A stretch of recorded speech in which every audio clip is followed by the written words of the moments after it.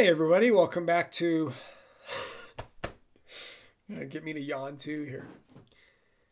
Hey everybody, welcome back to another edition of the First and Orange podcast presented by the Denver Post. This is sports writer Kyle Newman, joined as usual by my colleague Ryan O'Halloran, breaking down a whole slate of topics on today's show, including NFL league meetings down in Florida. Ryan was there. He'll give all his impressions, observations from chatting with George Paton, Nathaniel Hackett, and more down in Florida. Roger Goodell addressed the Broncos ownership search. We'll talk about that. Joe Ellis on the stadium fire at Empower Field that we discussed on last week's podcast.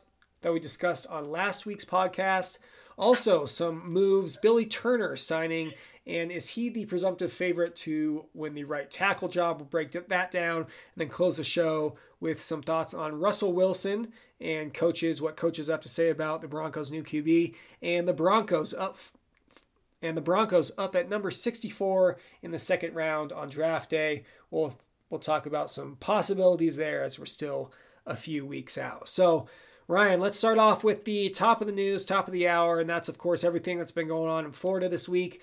You were there at the league meetings talking to Peyton and everyone down the line. What was your biggest takeaways, impressions from those league meetings? Well, I'll start from the Broncos' perspective.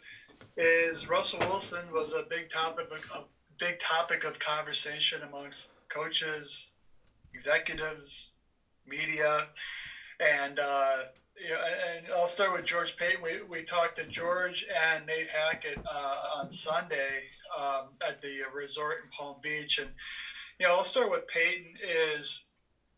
One thing we talked about is his draft. His options in the draft. The Broncos right now do not have a selection until number 64, but they have a second. They have 2/3. They have 2/4. And he intimated, hey, maybe they can move up. I think they'd probably move up in one round. I think they're more likely to move down, and maybe the third or fourth they get some extra picks. And so, they still have holes. They still have, they still got to figure out safety. They still got to figure out backup running back. Peyton said the door remains open for Kareem Jackson and Melvin Gordon to come back. And I think that's still a possibility because obviously there's not a market for these two players right now, which increases the Broncos' leverage and they can offer less money. So, so that was that. With Hackett, I asked him, hey, how do you go about building a rapport with Russell Wilson before the offseason program starts? And he says, right now, they're not talking a lot of football. They're talking about just getting to know each other as guys and coach and quarterback and, and the process that they'll like to, start up here April 11th when the offseason program begins. And, one thing that Hackett said is, hey, this is going to be collaborative. Russell Wilson's play caller has always been a coordinator in Seattle, hasn't been the head man. So I think that will give Wilson some more ownership of the offense. And as Hackett said, this is going to be a Wilson Hackett Bronco offense. And so I think that should be encouraging to the fans and encouraging to Wilson as well. And I saw some clips, speaking of building camaraderie, looks like Jerry Jeudy got out to Russell Wilson's place, catch some passes, so everyone can calm down about him missing the other session, right? Yeah, I did see Jerry was out there in San Diego. And, I asked, maybe it was me, maybe it was somebody else, asked George Paton about that and said, hey, you like to see it because that's leadership in action. That's guys buying in action. And, this is a Bronco roster. Players on this team have had very little success. Very few have even made the playoffs, and only one, Brandon McManus, with the Broncos. So, I think it's good to see if you're a fan and if you're a coach or executive with the Broncos is setting that foundation. And, I asked Nate Hackett, I said, what did you think of the videos? He says, I'm not a big social media guy. Well, neither am I, but I still saw them. So I think they probably will be brought to his attention sooner rather than later. So, one thing is because they have a new coach, the Broncos were eligible to start coming up here on Monday, but they decided to push it back to the 11th. Minnesota's doing the same with Kevin O'Connell, so they can go straight through for the next 2 months basically, and you do get extra time as a new coach. So they won't be on the field for a while that we can see at OTAs until mid-May, but they will be in the building. course, we'll be out there in Dove Valley tracking that, and at denverpost.com/Broncos. This is the First and Orange podcast. Kyle Newman alongside Ryan O'Halloran. And Roger Goodell addressed the media in person for the first time in a while at the league meetings, and the ownership search came up, and he basically said, it's a highest bidders situation, but we do want diversity within these ownership bids. What was your take on Goodell's spin off that question? Yeah, and that's why I asked Roger is how do you marry the two? The league office, and they have it's not a mandate. They have a request that they get that part of the bid be people of diverse backgrounds. The trustees, led by Joe Ellis, they have the fiduciary responsibility to the beneficiaries to say that 5 times fast, to take the highest bid. I asked Roger Goodell, how do you connect those two? And Roger said you can still do both. And I think this is how they're going to do it. This is me talking, is the price of this franchise is going to be so astronomical. I think the chances of somebody buying 100% of it for, let's say, $4.5 billion is very minimal. There's not a lot of people who have that between the couch cushions. So I think what the league would like the Broncos to do, and I think the Broncos are fine with this because they're accepting these kinds of interest bids, is let's say you have person A who buys 75% of the team. And then that means you have 25% left over. You can split that maybe 5 ways or 2 ways or 3 ways to get some new faces into the NFL. And I think that's probably the most likely course. And I get people emailing me, well, they shouldn't worry about that. They should just take the highest bidder. Well, they are going to take the highest bidder, but it may be a group. And hey, if the league tells you that you need to be thinking about diversity, then the team is going to also thinking about it and take action. But as Joe Ellis it was good to point out, it's not a requirement. If somebody comes up and forks over $4.5 million and says take it or leave it, and wins the auction, and they own 100%, then this is a moot point. But it is something to monitor, and it's something that won't surprise me if some diversity candidates are matched with somebody who wants to buy the biggest chunk of the team. Of course, we'll be tracking that. denverpost.com/Broncos, the ownership search, the ownership search.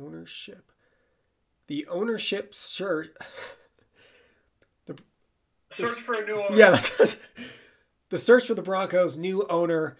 Last box left to check, at least the major one in this offseason, which they've already hired a new coach and brought in a franchise quarterback. But hey, let's get your house in order first, right? Let's speak on that fire at Empower Field happened last week, and Joe Ellis addressed it. As we were taping this. As we were taping this, the stadium was ablaze. Shout out to Denver Fire Department for putting it out. But as the DFD spokesman said, it was a pretty significant fire. The sprinklers at the stadium weren't enough to quell the fire. Firemen had to get up there and do it themselves to get it out. But some significant seating damage, some box damage, and Joe Ellis said it's going to be a challenge to get that part of the stadium ready to go in time for the season opener, especially because of how the heat warped some of the beams. Yeah, that was the first question I asked Joe. Just, hey, give me an update. And he toured the stadium last weekend before he came to Florida, and he said, when he saw the pictures, it paled to what the in-person view was like, and he did call it a significant event. 12 seats were damaged. Several hundred seats in that club section, and the reason why it's going to take. The reason why this is not an overnight construction project is supply chain around the world. That's slowed down, and the one thing that makes Mile High Lao is the steel that you can stomp on. Those are basically melted in the fire, and so they have to reorder those and replace those, even those that maybe were just a little bit damaged. So that's going to take some time. The events this summer at the stadium this spring will go on as scheduled. They'll probably just cordon off that area. But the Broncos do have insurance. One of their insurance policies is for revenue loss because of fire, and it was deemed an accident by the fire department. So And So no idea how this started still? No, and the fire department said it was an accident, so they are still investigating. So what they did rule out is that it was arson, but I'm sure they'll have a report coming up. Is it? To me, what was interesting is, okay, how did it spread so fast? Right. Well, I think it's because the seats are plastic and the floor was steel, and it just went and just spread quickly, and they got it under control. So. One other thing Joe talked about is the transition once the new owner takes over, and what Joe's role as president and CEO will be. And he's made it known to every candidate, every potential bidder he's talked to, that he will not be continuing in this capacity. He is going to step aside and retire and be a Bronco fan, but he will be a part of the transition. Will that be a month, 2 months, 6 weeks? He's not sure. But, that it's quite possible by the start of the regular season, the Broncos will have a new owner, a new president, a new coach, and a new quarterback. I mean, that is a lot of new people in new spots for the Broncos this year. And this is the First and Orange podcast. That's Ryan O'Halloran. This is Kyle Newman. So one of those new faces on the field this year will be Billy Turner. He signed with the Broncos. Was introduced last week in a – was that last – Is it a 1-year deal, by the way, or a 2-year? 1-year deal, and it was like Monday, right? It was Monday. Tuesday. Is Billy Turner, and he was introduced to the media earlier this week. Is Billy Turner. He was introduced to the media earlier this week, signed a 1-year deal, and seems to be the favorite to start at right tackle. Last 3 years in Green Bay, he's got a lot of seasoning since he was with the Broncos last before that.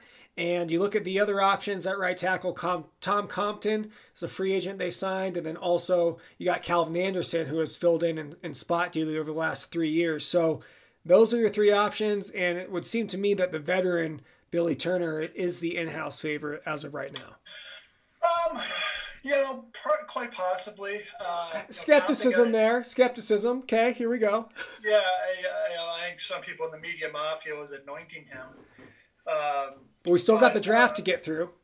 Well, that's where I was going. Is I don't think they may not be done adding help at right tackle. Right. And here's why: is Calvin Anderson. I think at this stage he's probably more of a swing tackle type guy. He has not played a lot of football. And so that's one thing. Tom Compton can be an interior guy. He has a 2-year contract. Billy Turner can play guard in a pinch if need be. But, maybe it's a draft pick and Billy Turner competing for that starting right tackle job. And one thing Nate Hackett said about when he was asked about the offensive line this week was, you got to throw everybody everywhere and play the best 5. Well, in theory, you can say that, but in execution, probably not, because Lloyd Cushenberry is not going to play tackle. He's going to play center. He's going to compete at center. Nate Hackett did say on Monday that he's looking forward to seeing Quinn Miners at right guard. I think Quinn Miners is penned in at right guard. Garrett Bowles at left tackle. Everything else should be open. People want to run Lloyd Cushenberry off, make him a backup. Not so fast. I wouldn't mind seeing Graham Glasgow compete against Dalton Reisner for the left guard job. And then at right tackle, there could be a lot of guys involved. So hey, real quick there, Ryan. See a lot of matches. Yeah, real quick there, because that's been a lot of conversation specifically regarding Graham Glasgow's role. And is he going to switch to center and take over for Lloyd? Is Lloyd going to be the backup? Is he going to play right guard and Quinn Miners is going to be the backup to Glasgow? I mean, how do you see it fitting right now? And you think Reisner should be given the shot or a run for his job, but it seems he's pretty cemented in there at left guard. Yeah, he's a legend. Just ask him. Quinn Miners, I think, is their best guard right now, and he should be the right guard. Everything else, I mean, Graham Glasgow has struggled with health, and so are you confident he can make it through 17 games at whatever position he plays?